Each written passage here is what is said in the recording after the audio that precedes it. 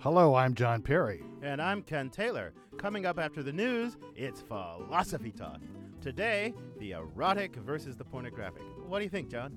Well, I'm not sure how to define pornography, but I know it when I see it. And the erotic? I know it when I feel it. But what's the philosophical question in all of this? Well, erotic experience, has an important place in a well-lived human life. Most people don't want to outlaw the erotic, at least not entirely, but lots of people think pornography is bad, really, really bad, and they want to do things like censor it, regulate it. But how do we draw the line between the good erotica and the bad pornography? I'm not sure there's a real distinction, Ken, at least not a simple one. And even if there is, I'm not sure that pornography deserves all the abuse that the sex police like to heap on it. We'll dig in when Philosophy Talk continues after the news.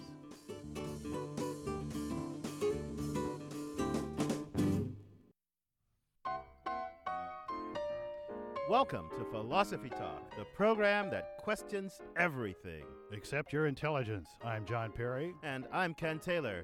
We're coming to you from the studios of 91.7 FM, KALW, San Francisco's oldest, most innovative public radio station.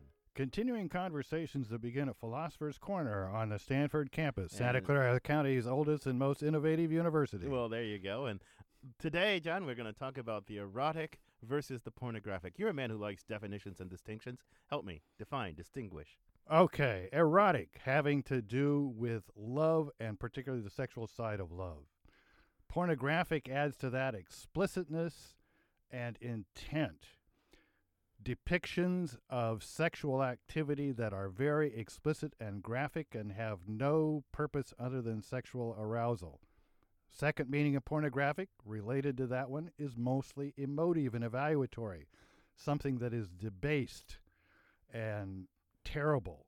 In this sense, people sometimes say strange things like, pornography is not really pornographic, war is pornographic, meaning they don't really think that depiction of sex is so bad, but war really is bad. Yeah. Well, that's interesting, but I'm a little bit unclear because now some people like to talk about banning or regulating pornography.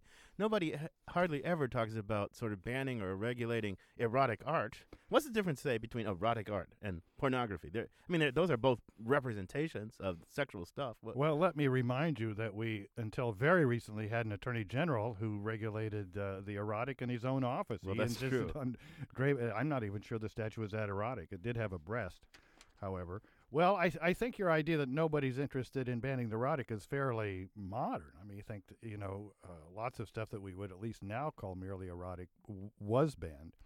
But in terms of the current political and cultural climate, nobody's really talking about banning erotic art, even very explicit erotic art, like, say, the Japanese erotic art. Well, what's the big difference? Why does pornography, that sounds like a swear word, and you talked about its evaluative, emotive meaning. Well, where does that come from? I mean, is it just some people look at sexual things and say, yuck, I don't like them, and they want to ban them?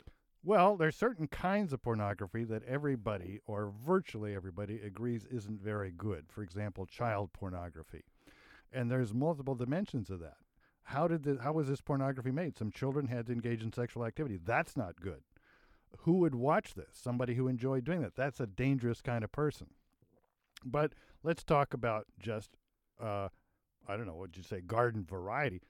Ordinary adult pornography made by consenting actors and actresses. What's wrong with it?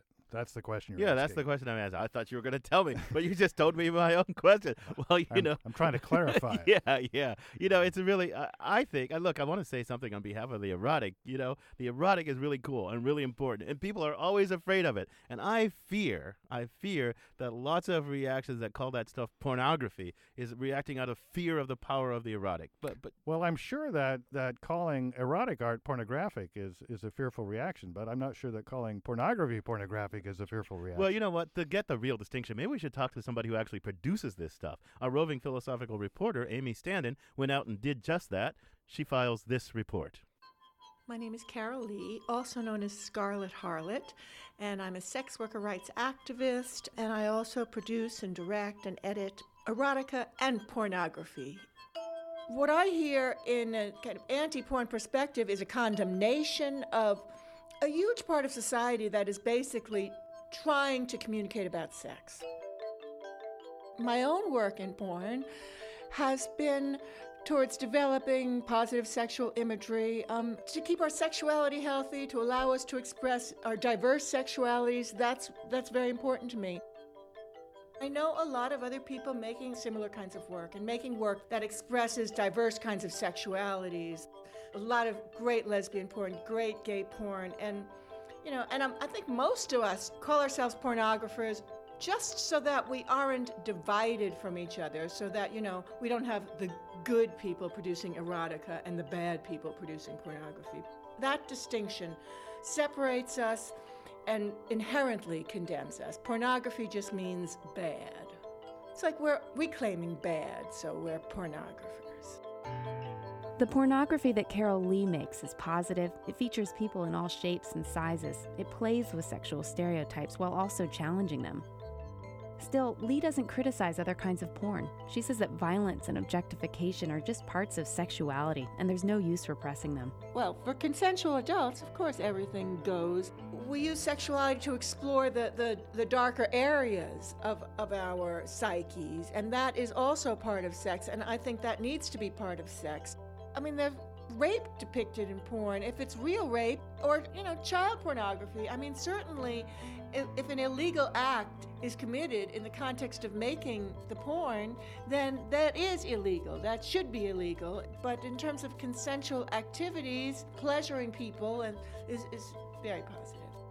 I understand that people say that violence in porn causes more violence in society, but curbing portrayals of violence in the context of sexuality, I think, is more damaging.